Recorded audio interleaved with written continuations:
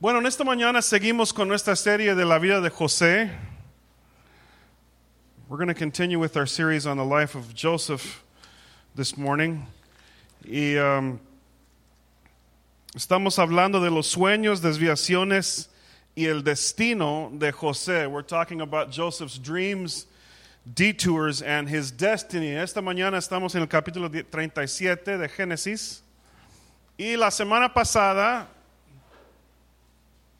hablamos de que Dios mandó un sueño a un joven adolescente. Last week we talked about God sending a dream to a young man in his teens. Y que Dios mandó un sueño a un joven de una familia disfuncional. That God sent a dream to a young man in a dysfunctional family. Y soñó de que todos sus hermanos y sus papás iban a estar de rodillas enfrente de él, a darle honores. And he dreamed that his mother and dad and all of his brothers were going to be bowing down before him. He had this dream. Sabemos que fue una familia disfuncional porque era una familia que practicaba poligamia. We know it was a dysfunctional family because they practiced polygamy, favoritismo paternal, conflicto no resuelto, chismes, celos y odios, secuestro, atento de asesinato, mentiras y engaño. They had a nice brew here of polygamy, parental favoritism, unresolved conflict, tattletale problems, jealousy, hate, kidnapping, attempted murder, lies, and deceit. Pues a veces estamos enojados porque no hay café, ¿verdad? O el pan está quemado, el pan tostado se quemó, pero wow, qué lista de problemas. Y no todos van a creer o entender tu sueño. Not everybody will believe or understand your dream. ¿Aceptaron el sueño de José en su familia? ¿Celebraron su sueño? Did they celebrate his dream? Were they excited about his dream? No. Pero a pesar de mi edad, mi familia o los que no creen en mi Dios cumplirá sus propósitos en mí. El sueño nunca morirá. But in spite of my age, my family, or the doubters who surround me, God will fulfill his purposes in me. The dream will never die. Y sabemos que el sueño de José no murió. Joseph's dream never died. Y ahora vamos a seguir la historia de José en Génesis 37. Y a lo mejor no voy a leer todo de este pasaje, pero vamos a ver lo que la Biblia dice. We might not read every bit of this text, but it's there for you to look at. En cierta ocasión los hermanos de José se fueron a Siquén para apacentar las ovejas de su padre. Israel le dijo a José: tus hermanos están en Siquén apacentando las ovejas, quiero que vayas a verlos. Está bien, contestó José. Israel continuó: vete a ver cómo están tus hermanos y el rebaño y tráeme noticias frescas. Y lo envió desde el valle de Hebrón. Carlos me mencionó esta semana, estamos platicando amigos hace tiempo, y a lo mejor el papá estaba algo preocupado de este pasaje y que ahí tenían un encuentro con su empado por sus hijos. Carl mentioned in our staff meeting this week that they'd had some battles there in that area, and perhaps the dad was concerned about his boys and whether they had run into trouble again over there. So, por eso mandó a José, y José llegó a Siquén, no encontró a sus hermanos, y luego alguien dijo: se han marchado de aquí. Le informó el hombre: les oí decir que se dirigían a Dotán. Siguió buscando a sus hermanos, los encontró cerca de Dotán. Como ellos alcanzaron a verlo desde lejos, antes de que se acercara, tramaron un plan para matarlo. ¡Qué maldad! Sus propios hermanos se dijeron unos a otros: ahí viene este soñador, ahora sí que le llegó la hora, vamos a matarlo y echarlo en una de estas cisternas y diremos que lo devoró un animal salvaje, y a ver en qué terminan sus sueños. Sus propios hermanos. So Joseph's dad told him, go check on the boys. And so Joseph took this trip to look for his brothers. He got some instructions from a guy that was nearby. And as he was reaching them, they saw him from afar off. And the Bible says before he reached them, they plotted to kill them. Here comes the dreamer. Come now, let's kill him and throw him into one of these cisterns and say that a ferocious animal devoured him. Then we will see what comes of his dreams. Pero por lo menos uno de ellos tenía un corazón bueno. Y Rubén escuchó esto, intentó librarlo de las garras de sus hermanos, así que les propuso, no lo matemos, no derramen sangre, arrójenlo en esta cisterna en el desierto, pero no le pongan la mano encima. Rubén dijo esto porque su intención era rescatar a José y devolverlo a su padre. Cuando José llegó a donde estaban sus hermanos, le arrancaron la túnica especial de mangas largas, lo agarraron y lo echaron en una cisterna que estaba vacía y seca. Luego se sentaron a comer. Pues ¿dónde están sus conciencias? Lo echaron en una cisterna y luego comieron fajitas o quién sabe qué, taquitos de barbacoa, pizza, I don't know what they ate there. En eso, al levantar la vista, divisaron una caravana de ismaelitas que venía de Galaad. Sus camellos estaban cargados de perfumes, bálsamo y mirra que llevaban a Egipto. So Reuben heard about this. He tried to rescue Joseph. He came up with his own plan. Let's not take his life. Let's not shed any blood. Let's throw him into this cistern, but don't lay a hand on him. And he said this because he was going to circle back around and release him out of the cistern once he was in there. So when Joseph showed up, they stripped him of his robe. They took him and threw him into the cistern. They sat down to eat their meal. They looked up and they saw a caravan of Ishmaelites coming from Gilead. Their camels were loaded with spices, balm, and myrrh, and they were on their way to take them to Egypt.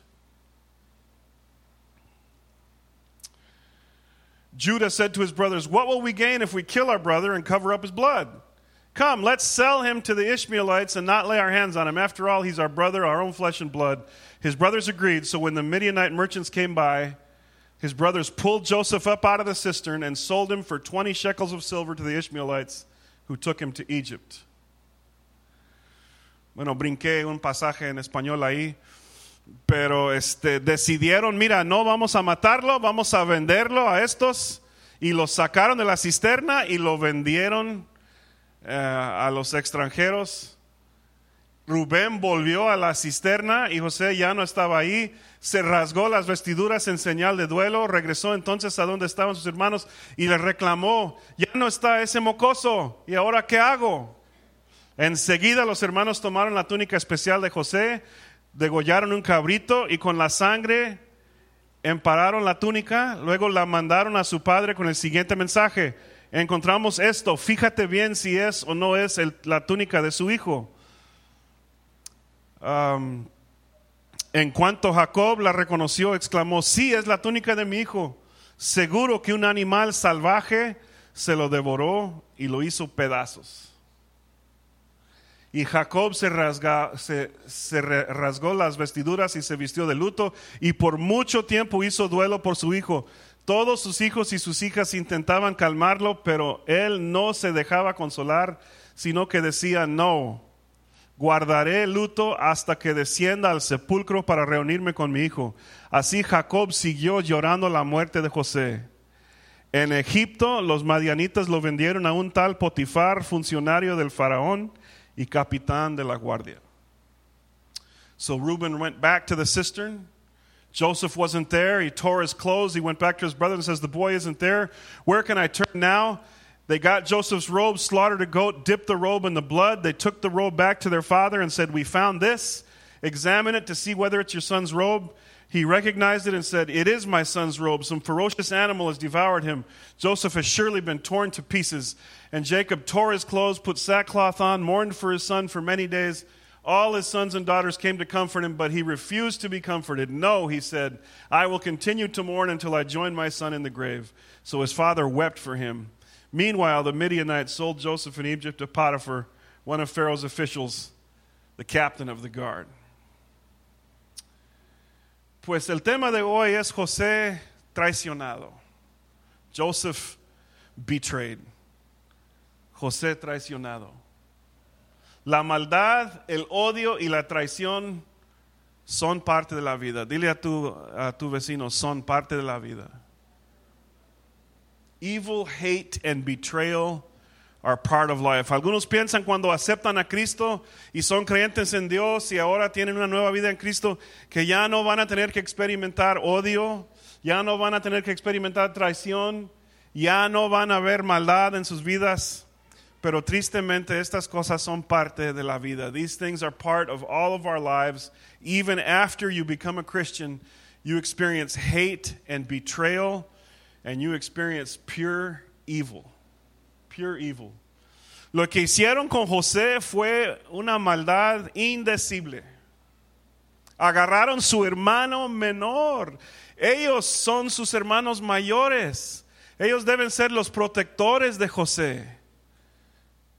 Y en vez de esto lo agarraron y lo echaron en una cisterna y después lo vendieron. These guys are supposed to be the guys that protect their little brother. You're supposed to take care of your little brother. This was a barbaric evil they did to their little brother out of jealousy and hate. They stripped him of his coat. They threw him into a cistern. And then they had this brilliant idea, let's sell him into slavery. And they grabbed him out of the cistern and sold him as a slave. Qué bárbaro. Maldad indecible, odio, traición. This is hatred. This is terrible betrayal. This is awful, terrible, unspeakable evil. Que uno hace esto con su propio hermano. Just unspeakable evil. Pero no hay pelea como una pelea familiar. ¿Cuántos están conmigo? There's no fight like a family fight. Peleando herencias, peleando en la corte en un divorcio, peleando por los hijos, el uno contra el otro. You ever had a front row seat in divorce court? I have. I've got to sit on a bench and watch divorce rip families apart. I've gotten to see children get ripped apart in family discussions. I've had a front row seat to ugly family arguments over inheritances and houses and family members that don't even speak to each other anymore.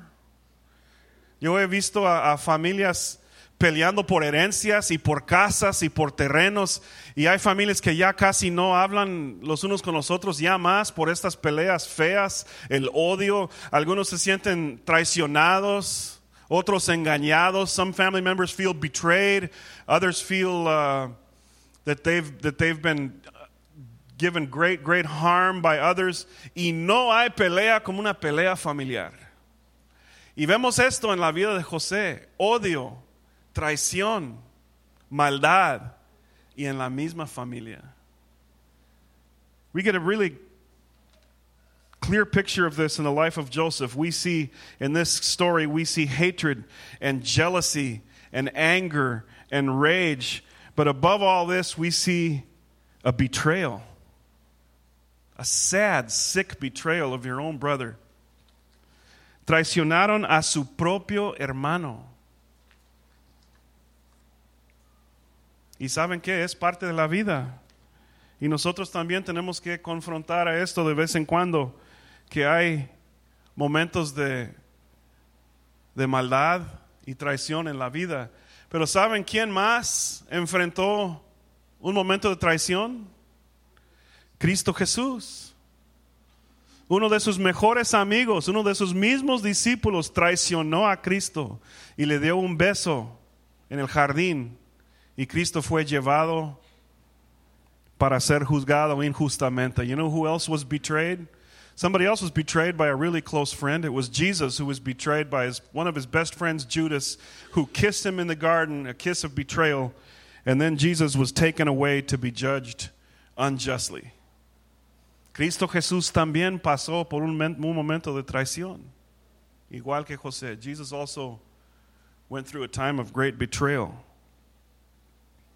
Pero hay una buena noticia aquí en la vida de José, que Dios usa todo para nuestro bien y para cumplir sus propósitos.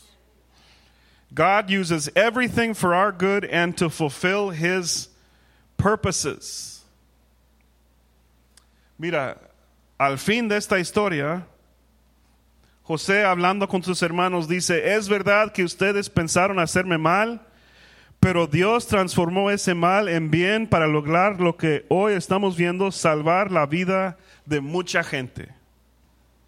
Dios transformó ese mal en bien. Es una de las cosas que a Dios le encanta hacer, transformar cosas malas en bien en nuestras vidas. At the end of the story, Joseph's talking to his brothers and he says, "You intended to harm me, but God intended it for good to accomplish what is now being done, the saving of many lives." And one of the things that God loves to do is he loves to take bad things that happen to you, terrible things, unspeakable things, and he likes to transform them into good to bring about his purposes.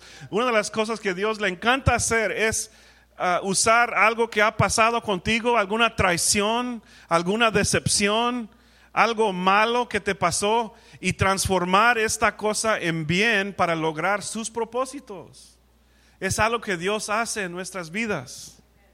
Vemos esto en el Nuevo Testamento en un versículo muy conocido, y sabemos que a los que aman a Dios todas las cosas les ayudan a bien, esto es, a los que conforme a su propósito son llamados. This is one of the most well-known verses in the Bible. In Romans 8:28 it says, "We know that in all things God works for the good of those who love him and who have been called according to his purpose." Mira, el corazón de Judas se llenó del espíritu de Satanás y él hizo una cosa horrible, indecible, traicionó a su Salvador, a su Mesías por dinero, por una bolsa de dinero. The Bible says that Satan entered into Judas's heart, and his heart, full of hate and betrayal, betrayed the Messiah, betrayed Jesus Christ for a bag of money. What he did was horrible. Cristo dijo que sería mejor que él nunca naciera. Jesus even said it would have been better for him if he had never been born. Was so horrible his sin. Su pecado era tan horrible, su traición era tan diabólica, indecible, pero Dios usó su traición para salvarnos, porque por eso Cristo fue juzgado injustamente y llegó a la cruz y pagó el precio de nuestros pecados. God used the sin of this man, the indescribable betrayal of this man, the wickedness of Judas. God used his wickedness to transform it into something good, because of his betrayal, it brought Jesus to the cross, and Jesus died on the cross and paid for our sins. Dios usó ese evento tan horrible y lo transformó en la salvación de muchos. Y es lo que hizo en el caso de José también. No estamos perdonando lo que sus hermanos hicieron. Imagínese, o sea, vender a su propio hermano y luego engañar a su papá y ver a su papá llorar de luto por su hijo, y tú sabes bien que todavía vive. Just thinking about how bad what they did was, it just hurts your heart to think of actually selling your brother into slavery and then taking a bloody coat back to the dad and making him feel as if his little boy was dead, and then watching him suffer and weep for a child that you know to be alive. Indecible. Pero Dios lo transformó en bien para la salvación de su pueblo. But God turned it around for good, for the salvation of his people. Yo no sé quién te ha traicionado o qué es lo que ha pasado te ha pasado hace años, pero una cosa sí sé, que a Cristo Jesús, a él le encanta transformar estos eventos en bien. I don't know what's happened to you. I don't know who hurt you, who betrayed you, what things you've gone through in your life and in past years. But I do know one thing, that Jesus Christ loves to take these horrible betrayal events and transform them to good. Transform them to good. Esto es lo que Cristo hace. También a veces Dios nos lleva a una desviación divina. And sometimes God takes us on a divine detour. Una desviación divina. ¿Cuántos han tomado una desviación divina en la vida? Dios, ¿por qué estoy yendo para allá? Dios, ¿por qué estoy aquí? Dios, mi plan era llegar allá y luego tengo que ir atrás y luego tomar otra ruta. Bueno, el destino es el mismo destino, es el destino que Dios tiene, es el propósito que tiene para nosotros, pero a veces es por una ruta distinta. The destiny is the same, the purpose is the same, but sometimes God takes you and sends you by a circuitous, weird route all over the place, and then you end up at your destination, but in a way that you didn't plan to go. Dios, yo sé que vi este sueño, yo sé que ibas a cumplir el sueño que vi, pero prefiero no ser vendido como esclavo y llegar encadenado a Egipto. God, I know you have a plan for me. I know my destiny, this dream is going to come true, but I'd rather not travel as a slave chained up. That's really not how I'd like to go. Pero a veces Dios tiene una desviación divina para nosotros. It's not our plan, but sometimes God has a detour plan for you. I didn't plan to get to the destination like that, but God had another idea. Checa lo que dice José ahí al final. Pues en realidad fue Dios quien me mandó delante de ustedes para salvar vidas. Génesis 45. En realidad fue Dios quien me mandó delante de ustedes para salvar vidas. ¿Y cómo lo mandó? Como esclavo encadenado. Look what Joseph says at the end of the story here. He says, it was to save lives that God sent me ahead of you, but he sent me chained up as a slave to Egypt. No lo mandó en un autobús ejecutivo, no lo mandó en un avión, aerobús. God didn't send Joseph on a first-class American Airlines flight to Egypt. He didn't even send him in a nice luxury sedan or economy rental. He sent him chained up as a slave to Egypt. Y a veces Dios tiene una desviación divina para nosotros también. Pero mientras estamos en medio de la desviación divina, a veces no entendemos el plan de Dios. But sometimes when you're in the detour, you don't really understand what God's doing. What am I doing here? ¿Por qué estoy aquí en McAllen? ¿Cómo llegué aquí a McAllen? ¿Por qué llegué a esta familia que tengo disfuncional? Why did God send me to McAllen? Why did God put me in this weird, dysfunctional family? ¿Por qué me tiene Dios en ese trabajo tan raro con este jefe gruñón? Why does God have me in this bad job with the grumpy boss? What am I doing here? Una desviación divina, pero es parte del propósito de Dios, but it's part of God's purpose. Bueno, cuando yo pienso en desviaciones divinas, a veces pienso en un viaje que tomamos a Saltillo. Yo fui con mi mamá y mi papá en mi Honda azul. Los músicos íbamos a tocar ahí todo un fin de semana. Mi papá iba a predicar. When I think of divine detours, I think of a trip I took to Saltillo some years ago. I drove my mom and dad in my Honda to Saltillo. The musicians, we were doing a weekend of singing. And my dad was going to preach con el hermano Rico, Miguel Rico. Y tuvimos un concierto afuera y mi papá predicó y en medio del concierto vino una tormenta y inundó todo el lugar. Teníamos que huir para adentro. I remember we had a concert outside and while we were singing we saw a storm coming and the storm dropped 5 inches of rain and it flooded the whole street and we had to run inside a building. Y me acuerdo que Beto Garay estaba cantando y ahora estamos tú y yo. Y al final estaba solito cantando este canto porque todos huyeron para adentro y ahí estaba Beto, ahora estamos tú y yo, y luego pues, vamos nosotros también para adentro, ¿no? Y luego llegó el domingo en la tarde y dije, Dad, hey, vamos para McAllen, ya es mucho. We'd been there for 3 days and Sunday came and Sunday afternoon I said, Dad, let's go back to McAllen. Y él me dijo, no, Jim, ¿sabes qué? Prometí a mi amigo Enrique predicar en su iglesia hoy en la tarde. Su iglesia está al otro lado de la ciudad. Dicen, I promised my friend Enrique I'm going to preach at his church tonight. Dije, Dad, por favor, o sea, ya es mucho. Hemos estado aquí 3 días.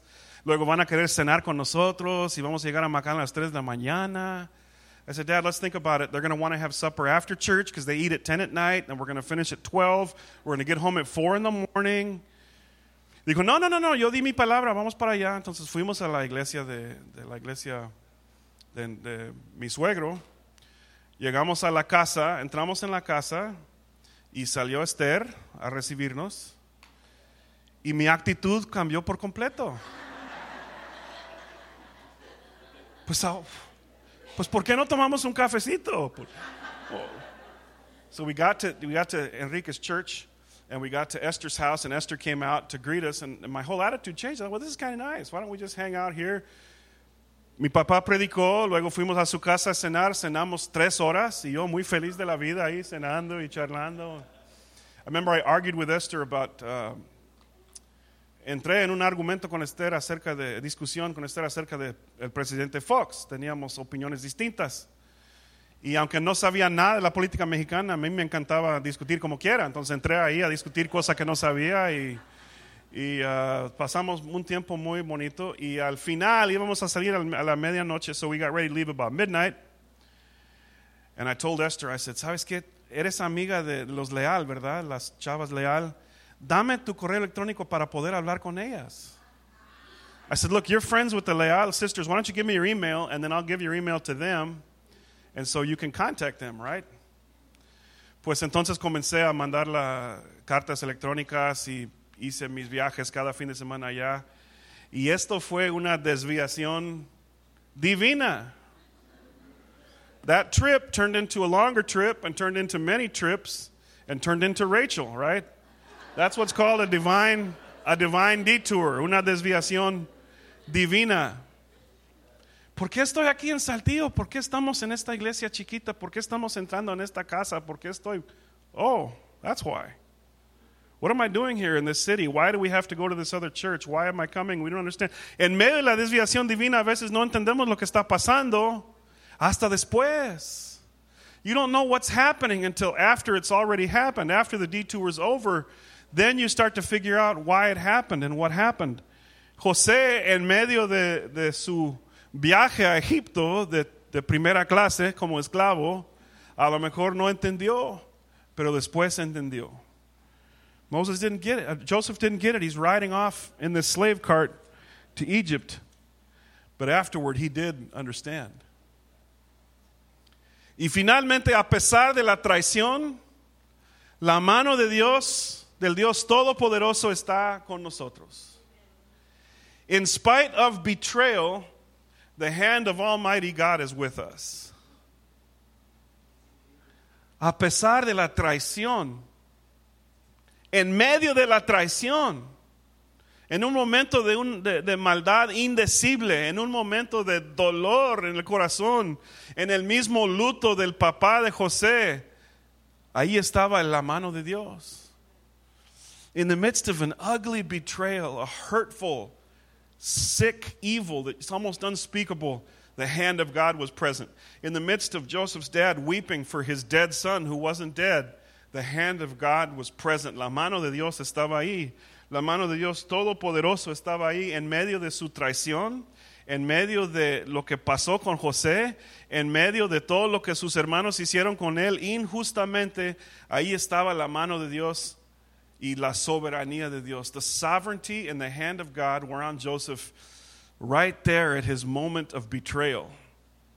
En la cisterna, en el carro como esclavo encadenado. En todo momento estaba la mano de Dios Todopoderoso con José. Y en medio de tu traición también, en medio de tu experiencia con traición, en medio de tu decepción, en medio de tu desviación divina, en este mismo momento, ahí está la mano de un Dios Todopoderoso.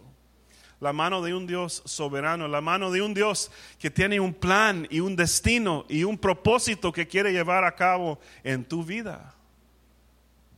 Right there, when you feel your worst, when you have just been betrayed, when you've been hated, when you've been harmed, when you've seen the face of unspeakable evil, at that moment, the hand of God is present and the sovereignty of God is present. And it's an almighty God who has a purpose and a destiny for you and wants to bring that destiny about, even in the face of ultimate betrayal. Mira, la bendición de Israel sobre José dice todo en Génesis 49. Look at this blessing, part of the blessing that Joseph's dad gave to him when he was dying. It tells us this whole story.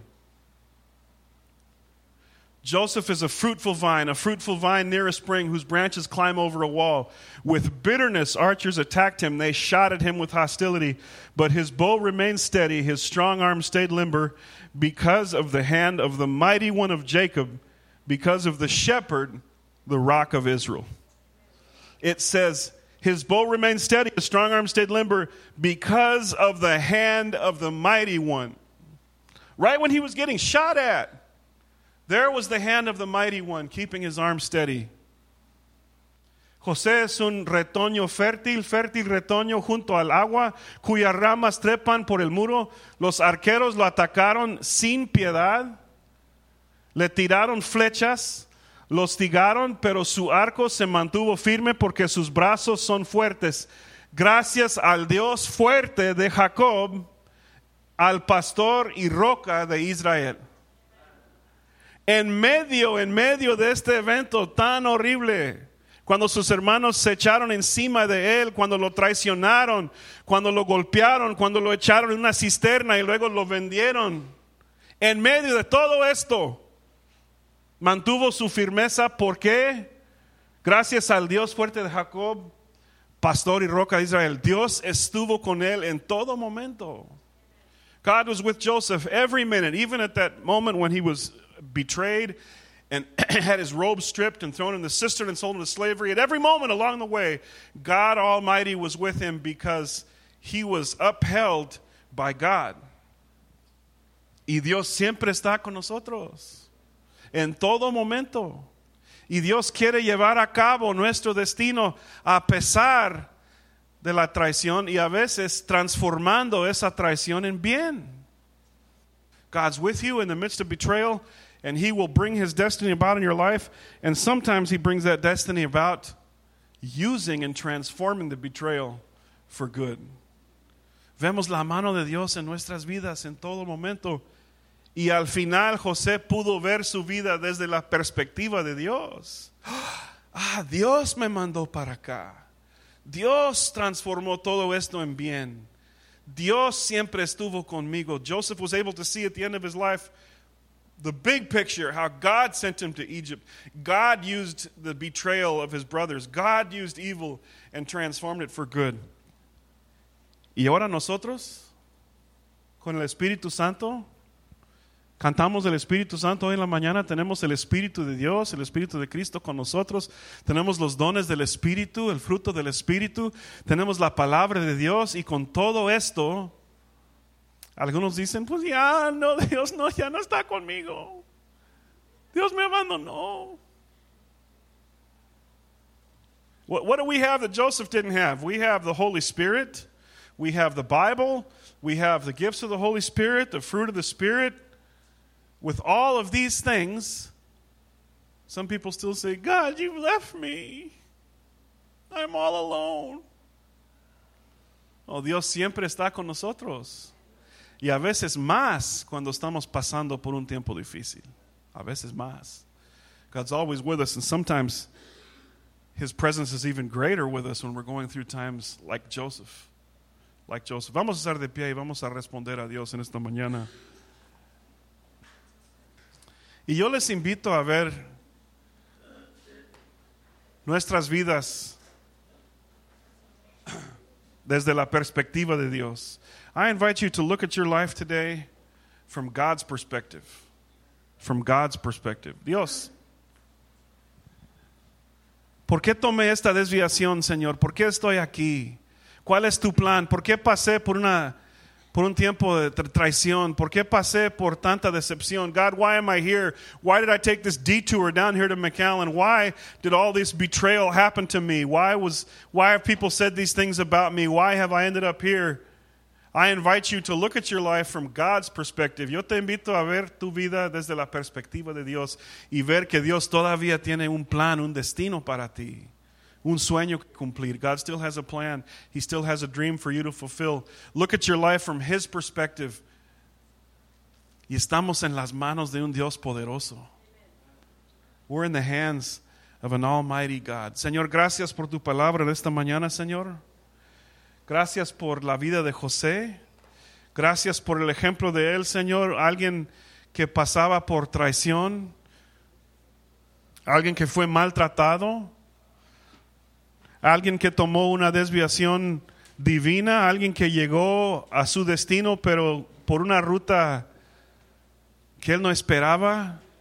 Y Señor, con esta historia, Señor, pensamos en nuestras vidas también aquí en McAllen, en esta mañana, Señor. ¿Dónde estamos en nuestra ruta, Señor? ¿Dónde estamos? ¿Estamos en una desviación divina, Señor? A lo mejor nos tienes acá para enseñarnos algo, para poder cumplir con nuestro destino, pero queremos ver nuestras vidas desde tu perspectiva, Señor. Llénanos de fe, Señor, llénanos de esperanza, Cristo Jesús. Especialmente, Señor, te pido por los que están en medio de un tiempo muy difícil. No entienden ¿Cuál es el plan que tienes, Señor, para ellos? A lo mejor han sido decepcionados o traicionados o no entienden, Señor, pero yo te pido en esta mañana una fe sobrenatural, una esperanza sobrenatural, Señor, que puedan seguir creyendo que tienes un plan, un destino para ellos, Señor, un sueño que cumplir. I pray especially for those today, Lord, that are confused about where they're at in their journey. Maybe they feel like they're on a detour, a confusing detour that's been brought about by betrayal and disappointment and mistakes. I pray that you'd fill their heart with faith today and with hope that Almighty God has a purpose and a dream for them to fulfill. Que el sueño de Dios todavía vive. El sueño de Dios todavía vive en sus corazones. A pesar de las desviaciones divinas, el plan de Dios sigue adelante. Fill us with faith. Llénanos de fe en esta mañana, Señor. Llénanos de fe.